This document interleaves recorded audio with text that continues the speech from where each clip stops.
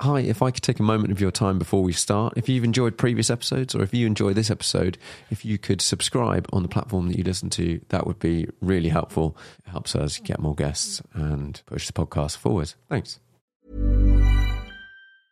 There's never been a faster or easier way to start your weight loss journey than with PlushCare. PlushCare accepts most insurance plans and gives you online access to board-certified physicians who can prescribe FDA-approved weight loss medications like Wegovy and Zepbound for those who qualify. Take charge of your health and speak with a board-certified physician about a weight loss plan that's right for you. Get started today at plushcare.com/weight loss. That's plushcare.com/weight loss. plushcare.com/weight loss. Imagine the softest sheets you've ever felt. Now imagine them getting even softer over time. That's what you'll feel with Boll & Branch's organic cotton sheets. In a recent customer survey, 96% replied that Boll & Branch sheets get softer with every wash. Start getting your best night's sleep in these sheets that get softer and softer for years to come. Try their sheets with a 30-night guarantee. Plus, get 15% off your first order at bollandbranch.com. Code BUTTERY. Exclusions apply. See site for details. Hey, it's Paige DeSorbo from Giggly Squad. High quality fashion without the price tag. Say hello to Quince. I'm snagging high-end essentials like cozy cashmere sweaters, sleek leather jackets, fine jewelry, and so much more. With Quince being 50 to 80% less than similar brands. And they partner with factories that prioritize safe, ethical, and responsible manufacturing. I love that. Luxury quality within reach. Go to quince.com/style to get free shipping and 365-day returns on your next order. Quince.com/style.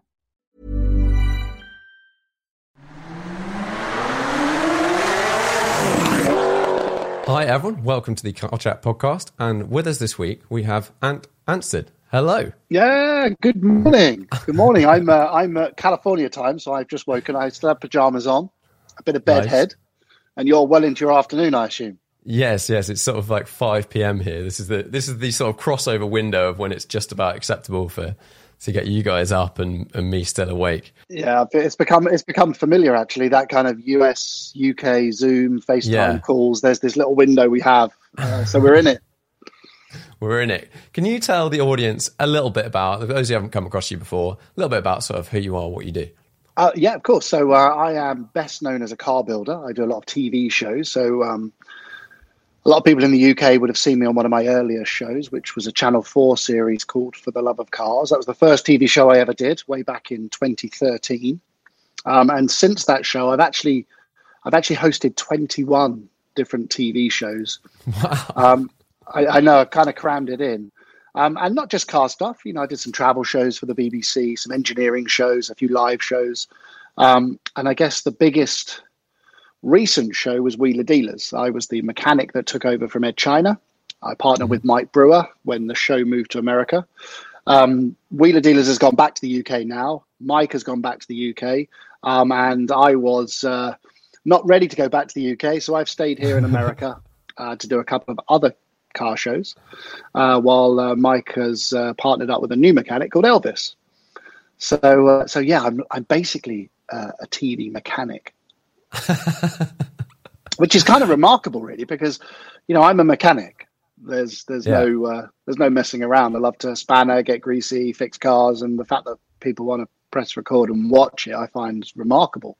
So I'm really lucky because I get to do something I really love, and then I get to share that on TV. Yeah, that's very cool. What got you into... So have you been a sort of car person working on cars since you were like tiny? Oh, yeah, of course. Yeah, I mean, I was like most kind of car kids. When I was young, I was bitten by the bug and graduated through Lego and Meccano and Scalextrics and building, soap boxes and cars from cardboard and making go-kart, throwing myself down hills. And I built my first road legal car, a scratch-built car, when I was 16. So before I had a driving license. And then from that first car, from 16, I was always building a car or restoring a car. There has never been a point in my life ever till now, well, even now, where I didn't have a project on the go. When I was really young, 18 and a half, I joined the police, which meant I was working shifts. And I found that shift work was really good for a car builder because you have loads of time off. So in and amongst doing earlys, lates and nights, I was restoring cars, selling them, banking some profit, getting the next one. And I just kept this revolution of car projects going in the background. And then when I left the police in 2005, it was on the back of this kind of life-affirming moment where I thought, what is it I really, really want to do with my life? And I just realized I want to do something I really love. And I love building cars. So it's at that point in 2005, I became a full-time car builder. And I've never looked back. And like during that time, have you just been like endlessly experimenting with, okay, this is broken, I need to fix this. How do I fix this? Work it out. Or did you do some sort of like formal-ish training or with other people and stuff like that? Yeah, I've never done any, I still don't hold any formal qualifications. I was always one of those have a go, learn as you go. So, in the early years, I made tons of mistakes and, I've learned a lot from them. And it's interesting because of my police background, you recognize that in the courts, 10,000 meaningful hours makes you an expert. So when you consider the amount of meaningful hours that I've applied over the last few decades, I feel like I've amassed the right amount of knowledge to do what I do. And I'm so passionate about it as well that actually that's probably more important than a piece of paper from a college. Yeah, definitely. So, I know some very overqualified average people. And the key part of that, as you said, is like that intent, like wanting to learn and applying yourself in that time. Because you could do 10,000 hours and be no better than when you started. But that also applies to education. It applies to education as well, isn't it? Like I said, there's so many people that have a piece of paper that tells the world that they're overqualified, but they're unemployable because they don't come from a place of passion. And this is something I really, really love. It gets me up in the morning. I love experimenting. I love building cars, and I hope that comes across. I'm very lucky because I'm basically this child car builder housed inside the body of a greying old man that really, really loves what I do. And for me, that document that says I'm entitled or qualified to do it means nothing. Some of the best, most successful people I know left school when they were 16. And then in this sort of this industry and any sort of creative industry, people say like, oh, like to me, a photographer, like, oh, should I go and study photography? And I'm like, well, it doesn't really matter. Like you're only as good as your last project. And I feel like the similar sort of thing, building cars. Okay, your projects probably stand around for longer. But if you've done something exceptionally well, people look at that and go, I don't really need to know what you've done prior to that because you could do this. Yeah, and that's the point. That's the whole conversation of growth. Are you measured as a photographer or an architect, a doctor on what happened 10 years ago? Potentially. But, I'd like to think, you and I are operating in a creative space. And the thing about creative space is it gives you creative freedom. And part of that freedom is the ability to grow. So when you grow within a creative space and you're willing to invest in your art, your craft, you're always going to grow in a positive way, in which case a car I built 20 years ago is not going to be as good as a car I built last week because I've amassed all that knowledge and experience. So, I'm excited by the prospect, the fact that cars are just going to get better and better and better, in which case, as long as I'm still enjoying it and I'm still passionately invested in what I do, then I'm just going to start pushing it. And, I think Radford's a really good testament to that. The Radford project would have been impossible for me as that 16-year-old. Yeah. We'll definitely, we'll get to Radford in a little bit. So you're building cars for, starting to build cars for other people and whatnot. At what point in time did you go, maybe let's try and do this on TV? It was strange. So in 2005, I'd made the decision. I'd left the police and I just wanted to go and do what I loved, which was building cars. But it wasn't until 2012 I was actually approached to do a TV show by a production company, and I turned it down. I said no because I didn't like the show. I won't mention the show because that would be mean. And it was weird. Then a year later, the same production member of staff, because it's a freelance industry, had been placed onto the new Channel 4 show For the Love of Cars. And he kind of contacted me and said, hey, remember me? I came and visited you a year ago and you said no to that TV show. Well, we've got a slightly different show. It's with an actor, Philip Glenister. And we're looking for an on-screen mechanic. And I remembered seeing you, and your name's come up a few times in the industry. Would you change your mind? Would you reconsider it? And can we come and see you? And that was a year later when I said yes. So I was asked. To answer your question, I was asked. You're like, you know what? This could be interesting. Was it very different from what you were doing before, having to, like, that process of having to adapt to then being filmed? Because it's obviously what you see on camera is not 100% what happens. I presume there's a lot of hours and whatnot as well. It depends on the show, actually. You know, if you watch, I did a show 18 months ago called Master Mechanic. It's a 12-part series building a car from scratch. If you watch that, I'm so proud of that show because it is genuinely authentic. It shows you a lineage of car building, including all the mistakes, the errors, I even had an operation. I detached my bicep. That was in the show. It was just really, really real. And the public really engaged with that. Whilst there is a degree of editing in TV, Master Mechanic was pretty edit-free. I really liked that. And I think the public engaged with it really well because, you know, let's be honest, everybody nowadays knows how TV's made. They know there's a cameraman and a sound man and a lighting man and an editor and a producer and a director. Why not embrace that? And that's something else that Master Mechanic did really well. It broke that fourth wall. The cameraman helped me pick the chassis up, and the production crew were helping me, measuring and holding stuff. And you know, I even had the cameraman welding. You know, you talk about the experience that you achieve to be able to be a car builder. I like to think that there's a level of experience I've achieved to be a host. Yeah. And a lot of that comes from the police.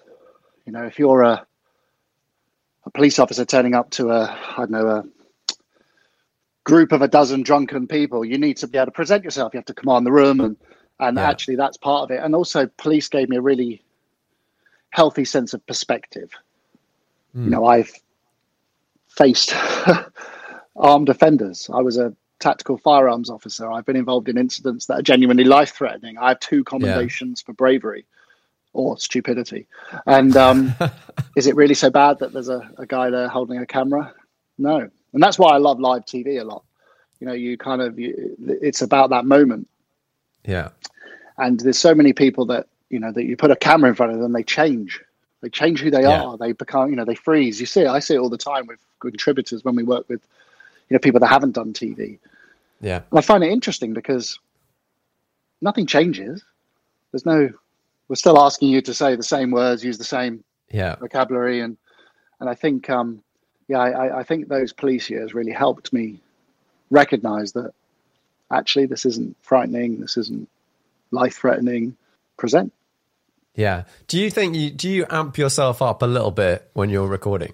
Like, do you go up like 10%, 20%? Yeah, there is. I think consciously there's always an on and off. So when you're presenting, but what I like to think, and I'm probably totally wrong about this, but I like to think that, you know, I try and maintain a level of authenticity because, and sometimes I catch myself falling into the host trap where it might be too much, but I work with really solid people that know me. And I only say yes to projects that I really love. Yeah. So I find that the crew are like, that ain't you, tone it down. I'm like, yeah. So a couple of times I've caught myself out. I'd like to think that the projects I work on are just genuine and there's no acting. Yeah, it's just. It is very. I find it very interesting having conversations like this with loads of different people because some people, the audience, whatever, will watch the podcast with them on and go, "Oh my god, they're so different," because they have this like personality, on-screen persona, that's like an on-screen character, and then you hear them talking, they're like, "Oh, that's just so-and-so. He just seems like a normal person." And they might not like the on-screen persona, but they like the person. And like, it's interesting seeing all those dynamics, but I love having try living in Hollywood. Conversation. Yeah. I live in this little belt in California. I live in Laguna Beach, which is south of LA. I've been very lucky. In fact, I've just finished a celebrity show with a list of, an array of A-list actors. Yeah. And I kind of approached that filming thinking, I've seen the movies, like Monday's episode was James Marsden. And James has done, loads of movies. Yeah. And, he's in X-Men and The Notebook. And funnily enough, he shot a show here in Laguna Beach called Dead to Me, which I really enjoyed. And I'm thinking, I wonder if James movie star is James the human being. And oh my God, it was absolutely the same guy. And he and I have become really good friends. He's a proper dude. But unfortunately, that's not always the case. It's not always the case. And ultimately, I think the closer you can get those two, I guess it depends what your job is, but like your sanity probably gets closer. Like if you can just live as you are. Do you know what? I just think it's about being authentic. I'm a huge, huge fan of Anthony Bourdain. Yeah. God rest him. And there was a, if I could liken myself to any other TV host, it would be Bourdain. And there's some intricacies in the way Bourdain approached his craft. Firstly, he never fell into the trap of being the Hollywood, there's no Botox. He embraced his grey hair. Wrinkles on his face were lines. And he had an honesty with his words. Like it or hate it, it was an honest interpretation. And I think what made him so special and stand out for me is that he was just unashamedly himself on and off screen. And yes, while he had all of his flaws and, he had demons to fight, he embraced that and he shared that. So, I've been very, very open with my personal life, my struggles on screen. There's no hamming. There's no kind of, give me those words. Let me say those fake words that you want me to say. Yeah. And I often think to myself, I have two Anthony Bourdain quotes that are stuck on my wall, because I often say to myself, behave like Bourdain. I think it really does. And the audience, and especially on social media and stuff like that, and I see the way different people get treated by social media.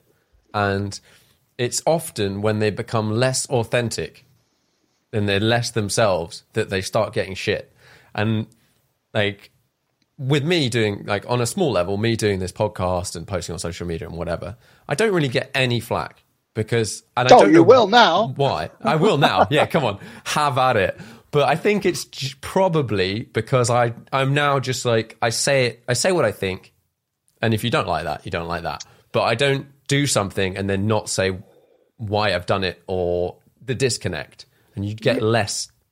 Yeah, I hear what you're saying, but it's interesting. There has been an obvious and I think a tangible cultural shift. We now live in a time where, social media is so prevalent and access to individuals, particularly those people with profile, is so easy.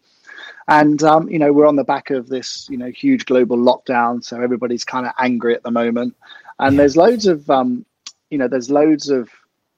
like I say, cultural shifts that have actually forced us as a society into this space. So ultimately, when you take away all the nonsense and the social media and the TV and all this kind of BS, it boils down to people just want something really, really real. It's interesting that we as a society engage when our heroes fall, because it's kind of, it humanizes them. Oh, wow, they're just like us. Or there's a picture of, I don't know, famous person shopping or tripping over or having a car crash or whatever it is. Yeah. And that becomes engaging. So when you consider everybody's real and human, if you have somebody who's presenting, oh, everything's perfect, everything's amazing, oh my God, and you know who these people are, you look at them and think, God, that's really inauthentic. They're not my people. Yeah, definitely. So you've tons of shows, lots of TV. And then at what point in time did this whole Radford idea come together? How did you get involved? Where does this come from? Yeah, Radford's cool, man. It's really, really cool. Yeah, it's funny because I look at Radford and, I speak on behalf of Jensen, Mark, Roger, and actually all of the Radford team, because we're quite a big team now. And I can tell you on behalf of everybody, this is a life's work culminating at the right time. This is a career of a driver, the career of a designer, the career of a builder, the career of a lawyer, peaking at this moment. And it actually came about on the back of that show I discussed, Master Mechanic. So Master Mechanic was, I built a car from scratch over 12 weeks in real time. It was a genuine 12 weeks, just press record, see what happens. And it was really lovely. It did really well for the network. And Discovery and Motor Trend said, hey, what does season 2 Master Mechanic look like? This has got legs. And at the time, I was recognizing that a lot of OEMs were actually building heritage cars. They were looking back at their heritage. You know, Jaguar are making C-types, D-types, and Bentley are making blowers, and Aston are making DB5s, etc. So there's obviously something in it. There's a value in heritage. And Lotus, a 73-year-old British company now, weren't looking at their heritage. And I have a great relationship with Lotus anyway, and I sort of contacted them one day and said, hey, you guys going to build a heritage car? No, well, you know, the future's electric. We're a halo brand for Geely and Volvo, so we're really excited. We got the Avaya and etc. And I said, well, would you watch Master Mechanic and potentially let me build a heritage car as a season 2, and I'll talk about Lotus because the history is fantastic. And they're like, okay. And I didn't expect them to say yes, but they did. So I started to put together this idea of doing a second season and building a car. So as part of the design process, there's a Brit here, Mark Stubbs, the designer, lives in Laguna as well, literally up the road.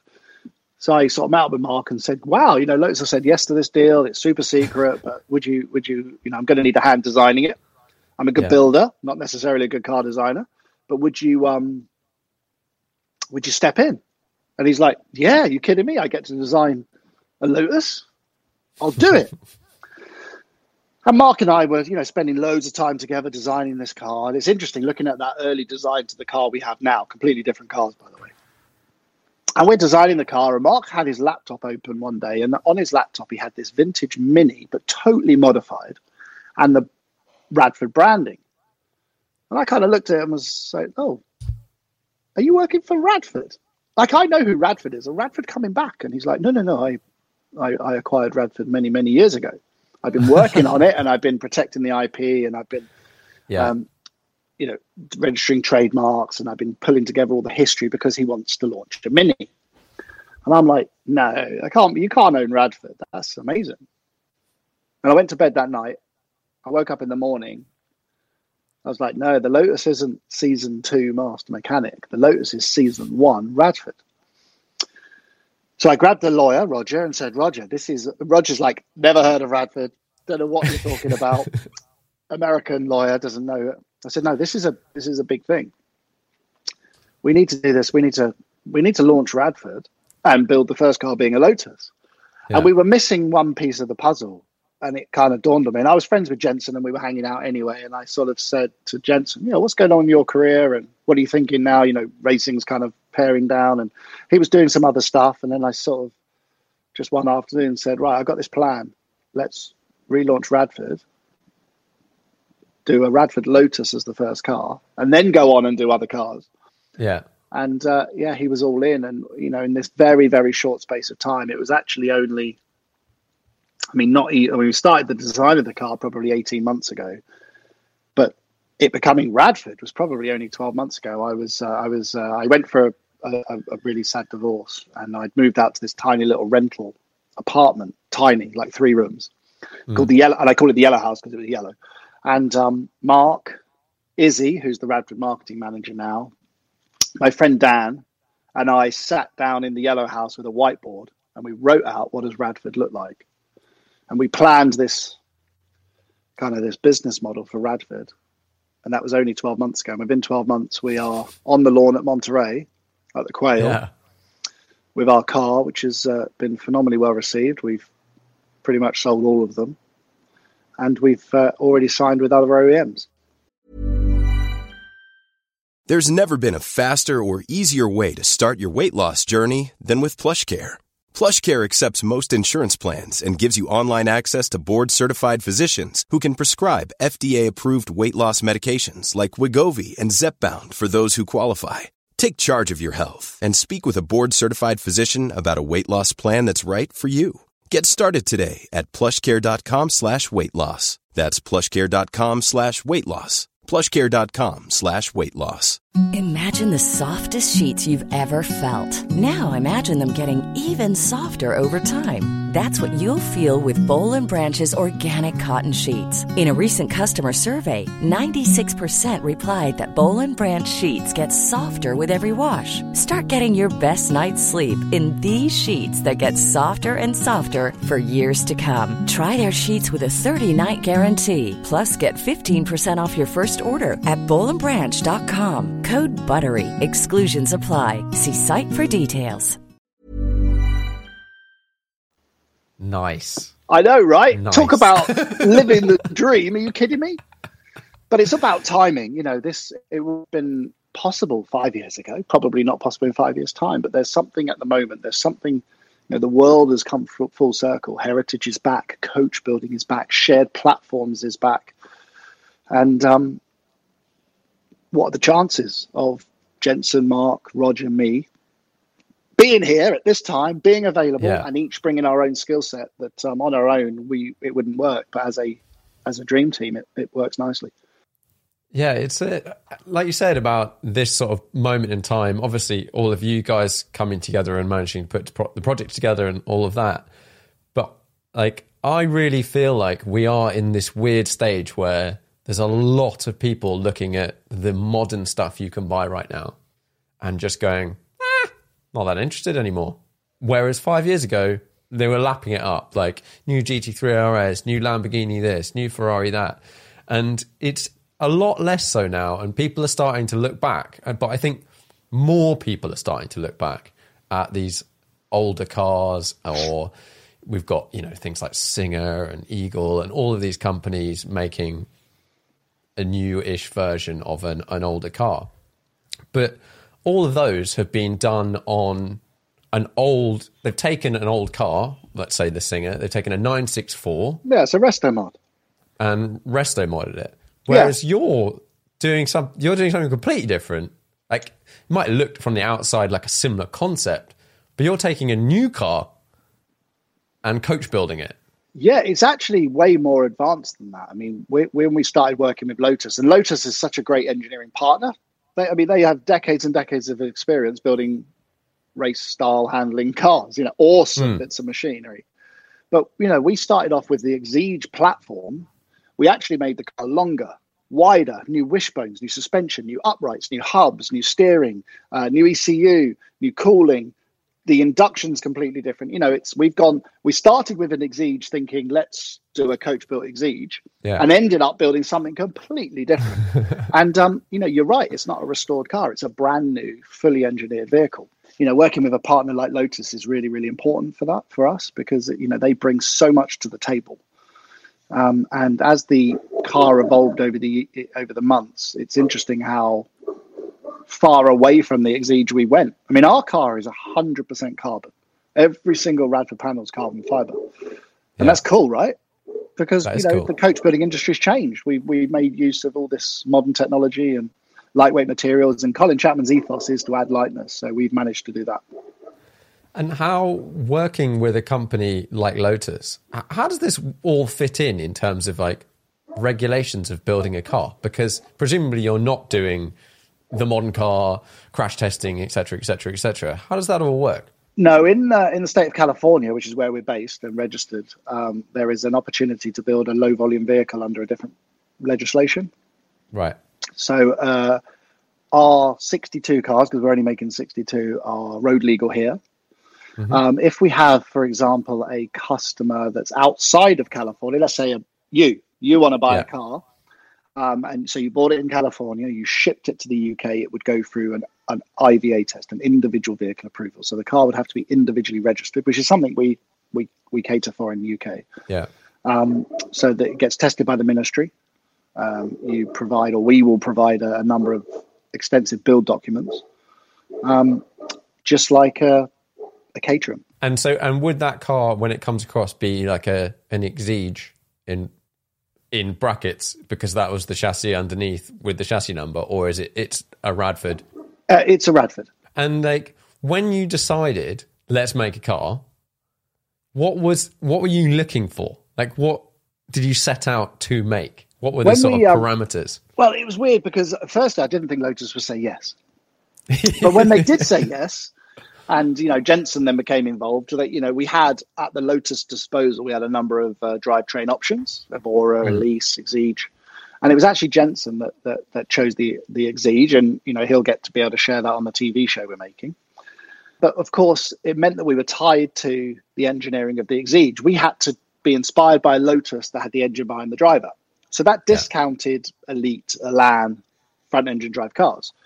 Yeah. And of course, we were thinking, we did consider, let's just make a continuation car. Let's just make it look like, in the same way Aston make a DB5 or Jaguar make a C-Type. So we went through all of that design process and all of that kind of mulling over of ideas. And we arrived at the point that we needed to choose a car that the engine was behind the driver for a start. But then what would Colin Chapman do? And what would Harold Radford do, the founder of Radford, if they were alive today? And Colin Chapman would build a new car. So because we're leaning into our heritage, we looked at engine behind the driver inspired Lotus of the past. And the obvious choice is probably Esprit. Cool car, Bond car, submarine car, Basic Instinct. It's got Pretty Woman. It's got this really kind of cult following. But actually, for a number of reasons, which we'll share on the TV show, we ended up at Europa. One of the cool things is a lot of people don't realize that Radford pitched to Ford for the Ford GT40. And there's this really cool, if you go on Google and Google Ron Hickman Europa, it's the hand-drawn drawing by a guy called Ron Hickman. He was the guy who also invented the Black & Decker Workmate, super talented. And he drew the Europa car as a concept to pitch to Ford for the Le Mans winning GT40, but Ford decided not to go with Lotus. They gave the job to Radford. So the original GT40 was a Lola chassis, Radford body, Ford engine. And that went on, obviously, to become an iconic Le Mans car. Yeah. I did not know that. Yeah. That is cool. So when we started to lean into our heritage, what would Radford do? What would Lotus do? What would Chapman do? What would Harold do? What are we going to do now? We looked at our heritage. And actually, if you look at our car now, there is a very GT40 element. The door scoops are a really good example. So we started to go down the Europa exercise. And we rested on Europa. And then we realized that Lotus built just 2 Type 62 Europas. They were basically race-going Europas in 1969. So they were very Europa-esque, but they had a very big race influence. They were very Lotus. They looked very Lola. They looked very sort of LMP Le Mans style car of the period. They looked like a sexier Europa. So we started to do a design peek at the design DNA of the Type 62, and we chose it. And weirdly, and we're talking a couple of months later, we were like, right, we need to go and find the 2 original cars. One's in Japan, and the other one was literally 30 minutes from Jensen's house in LA. No way. Yeah, not only did we find the original car number 1, but we also found the original designer, Martin Wade. He was head of Lotus Design for a decade. He's also in LA designing helicopters. It's interesting how it all kind of came together. So when you look at the original 62 against our modern version, you can see the design lineage, the DNA's there. Yeah, definitely. And it looks like I'm looking at your design of car, and it's cool. It's a cool looking thing. It is a cool looking thing. How big is it? It's about the size of a GT40. How does that equate to How does that equate to what? Like a Mondeo? Like a modern something. Is it like the size of a Boxster? Is it the size of a 911? I would say it's slightly longer than a Boxster, but not as high. Right. It's a very low car, hence why it's called a GT40. It's not as low as a GT40. So, I mean, it's bigger than an Exige. It's probably a little bit bigger than an Evora. Yeah. Okay. And then you've got this car, you found out, okay, it's going to look like this old racing car-ish ethos. And then you're like, what's it going to drive like? Obviously, you've got a choice of powertrains, but like, what are you looking for? What's that car going to drive like? Well, the good thing about being a coach builder is that every customer can choose what they want. So we have multiple engine options, gearbox options, drivetrain options, power options. we can go from 430 to almost 650 brake horsepower. That's quite a big range for a car that's so light.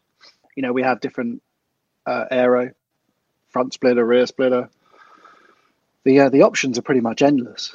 And, we've taken multiple orders, substantially sold most of the 62. And, we found that each customer is very unique. Each one's very different.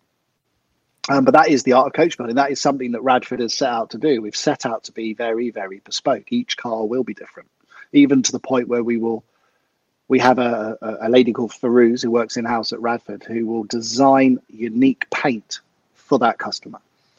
And that's their paint. It'll never be on another car. When you've got a Formula One world champion as the driver informer and arguably the most successful OEM when it comes to racing, because Lotus is the only OEM that have won everything, including the Olympics, because they made bicycles. Yeah.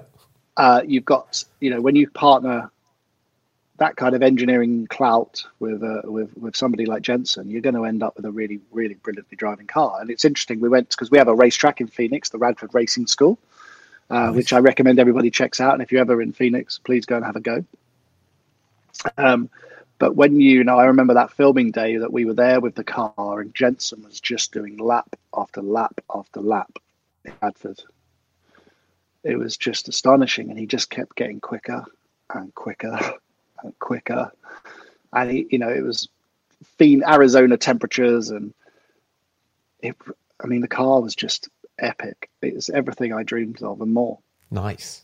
Yeah, right. So it's aimed at, well, you're saying it can be anything, but presumably it's moderately driver focused, can be softer, can be stiffer, etc., but it's aimed at delivering something back to the driver at all speeds rather than just smashing 200 miles an hour. Yeah, it's it's not a supercar in the lost sense of the phrase supercar. In fact, there's not really any current supercars.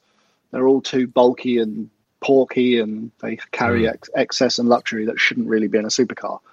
It's the very essence of Lotus.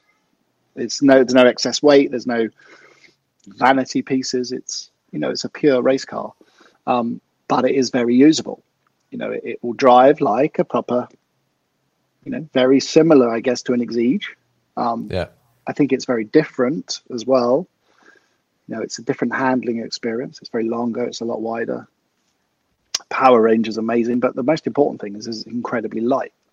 And its lightness is what I think is its biggest strength, because that's one thing that Chapman did incredibly well. At a period where all the competitors were throwing more power in, he was actually reducing power, taking weight off and being more successful. And we know how history told us lightness helps. Yeah. Aero helps. Yeah. It's so in terms of, well, what weight? What are this? Presumably, I'm gonna hold off on weight because we're actually weighing the car officially. I know what it is hypothetically, but we're weighing the car tomorrow morning. Okay. You can give me a 100 kilo window if you want. It's sub 1,000. Sub 1,000. Ooh. I know, right? Ooh. That is very appealing. Dry weight. Okay, so it'll be maybe 100 kilos heavier than that or something. Wet-ish. Yeah, but that's very light. Oh my God, it's the lightest car available. I mean, I at the moment, I don't know any other cars of this ilk that are as light. What's Alpine A1, Alpina A110? I don't know. 1150, I guess. So yeah, okay, well, let's weigh it tomorrow and let's see how we compare to the 1150. Yeah, I'm interested. And then power, you're saying it can go all the way up to six something, almost 650. Yeah, that experience, because even I like driving an Exige is pretty awesome. They're like quite intense experience, and most people would get in an Exige and it might have 400 horsepower and they go, oh, but this McLaren's got 700 horsepower or this Ferrari's got 800 horsepower or whatever, but weighs 400 kilos more. Not the McLaren, but the Ferrari might. And the horsepower numbers become meaningless. But it's interesting, and I rate it that you've gone, you know what, the thing we're chasing is lightweight, obviously Lotus, so it's going to be lightweight. And no, it's not going to have a horsepower number that's like obscene, but the driving experience will be much better because it's lighter, and those numbers will mean a lot more. I think that's a time, we're in a time now where people will accept that and will chase it as well. Go. Yeah, I think the thing is, though, I'm kind of over this kind of race to be super fast. Nobody really wants that. Yeah. Let's be honest. I think if you actually, press people on it, they're probably more interested in that kind of 0 to 30, 0 to 60, because that's the practicalities of owning a car like this on today's environment. Yeah. Does anyone really want a 200 mile an hour car? Really? Okay, we've got the weight. We've got some power figures. Are we going to get a price? We got a price? Yeah, so our entry level is a shade over $400,000. Okay. And that gets you a very, very comprehensive car, incredibly comprehensive. We're not one of these companies that you need to go and spend a load on extras. That's a proper car, ready to go, all carbon. I mean, very similar to the car we've displayed at Monterey. Yeah. And then, of course, the world's your oyster. You can go crazy. We have customers that are completely redoing the rear clamshell, totally new set of tooling. We have customers that are doing different engine options, different interiors. So, you could go crazy. But, most people are operating the sort of 50 grand on top of that. Yeah, it's really interesting to hear that you are doing the coach building thing of you can have different panels if you want. Like, okay, Radford costs accordingly. Is a coach builder. And that is like, I'm looking forward to seeing all these cars when they come out. When are we going to see the first customer cars? I believe the first orders are Q1 of 22. I've seen a number of chassis arrive, and we have a big facility here in California. So, I believe Q1 22 will be the first cars rolling out. And then actually, we really geared up professionally for production. So we will be effectively, I think, producing a car every 3 weeks. Nice. Yes, it's a setup. So we're going to have these Lotuses rolling out, and then I hate to be that person, but like, what's getting lined up? You said other manufacturers. We have signed for the second car. It is a huge OEM. It's going to be, when the industry finds out what we're doing, it's going to raise some eyebrows. I can't tell you which OEM it is. What I will say is it's not a sports car. Oh. Interesting. Interesting. Got my mind thinking of, looking at Radford historically. I'm just going to throw some stuff out, and you can ignore everything I've said. There's a lot of estate cars that were never made that Radford made. I would love to see some estates that don't exist that could be made by Radford. There is a shooting brake in the works. I won't say any more than that. But the second car is not a shooting brake. Yeah. And it's not a Mini. That is, that's cool. And then, like, are there, because I'm trying to think of other companies that work even directly with OEMs. It's very, very small number, because everyone's like, nah. Yeah, getting, you have to remember, most OEMs are these kind of big, bulky corporate entities that, getting a decision made is 55 million board meetings and sign-offs. And actually, that's why working with somebody like Lotus is really cool, because they're actually still small enough and nimble enough to be able to react and make quick decisions. So actually working with Lotus across the first project has been a privilege because they're so versatile. And, when we name the next OEM, you'll quite rightly think, oh, that's a big company. How the hell are you going to get through the design process with those guys? But actually, they're in it because they want to be in it. We are a low volume manufacturer. One of our strengths is that we are super small and nimble. And actually, I think maybe big corporate companies are jealous of that. And if you're making this number of cars, you're making 62 of these, you're not going to turn around and make 5,000 tomorrow of something else. Then you're not necessarily taking much away. It's more than 62 though. It's more than 62. Okay. Yeah. Going to start looking for number associations with various brands. But I think I think it's a very cool thing. Is there gonna be a car in the UK at some point? Yes. Obviously a customer car, but as in, like, is your car going to come over here at some point? Actually, we are taking both our cars are going to good reviews. Oh, nice. Okay, so I normally wrap these up with 5 questions, so we can let's try and quick fire through them. Do you have a most memorable driving trip or journey? Yes, I drove a car I built from scratch on the ferry from Hook of Holland.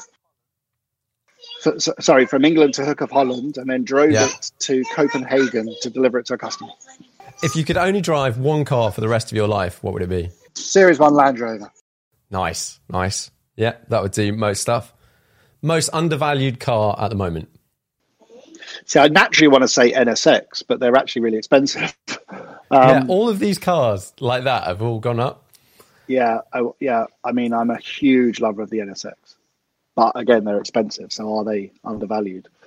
Probably the MX-5. Fair enough. Brilliant. I have never, ever had a bad driving experience in an MX-5. It's the perfect roadster. Yeah, so and good. You can pick it up for a few grand. Exactly. Right. Most interesting car to you at the moment? Well, it's interesting because I've been going for a design. I've lived and breathed Lotus Radford for the last 18 months. Yeah. And I've already started the design process on the second car. So what happens, my process is it consumes me. So, and it's such an icon that I can't help but be excited invested about that. and so unfortunately, I can't tell you what it is. But it is. Okay. When you find out, you're going to go, what? How did you get that deal?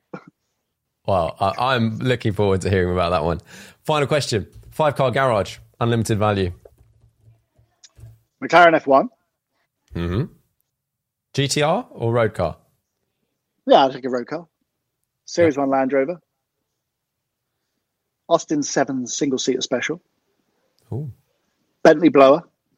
Nice. And then I'd need something practical. Nah. Mini. Original. Oh, nice. And then I'd squeeze a Radford Lotus Type 62 too.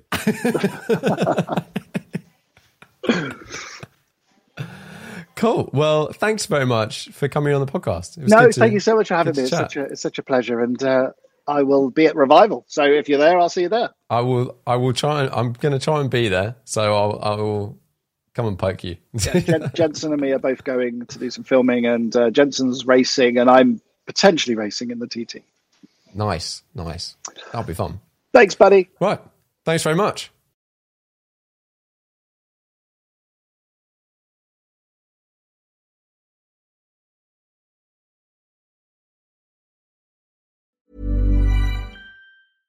Imagine the softest sheets you've ever felt. Now imagine them getting even softer over time. That's what you'll feel with Boll & Branch's organic cotton sheets. In a recent customer survey, 96% replied that Boll & Branch sheets get softer with every wash. Start getting your best night's sleep in these sheets that get softer and softer for years to come. Try their sheets with a 30-night guarantee. Plus, get 15% off your first order at bollandbranch.com. Code BUTTERY. Exclusions apply. See site for details. Even when we're on a budget, we still deserve nice things. Quince is a place to scoop up stunning high-end goods for 50 to 80% less than similar brands. They have buttery soft cashmere sweaters starting at $50, luxurious Italian leather bags, and so much more. Plus, Quince only works with factories that use safe, ethical, and responsible manufacturing. Get the high-end goods you'll love without the high price tag with Quince. Go to quince.com/style for free shipping and 365-day returns.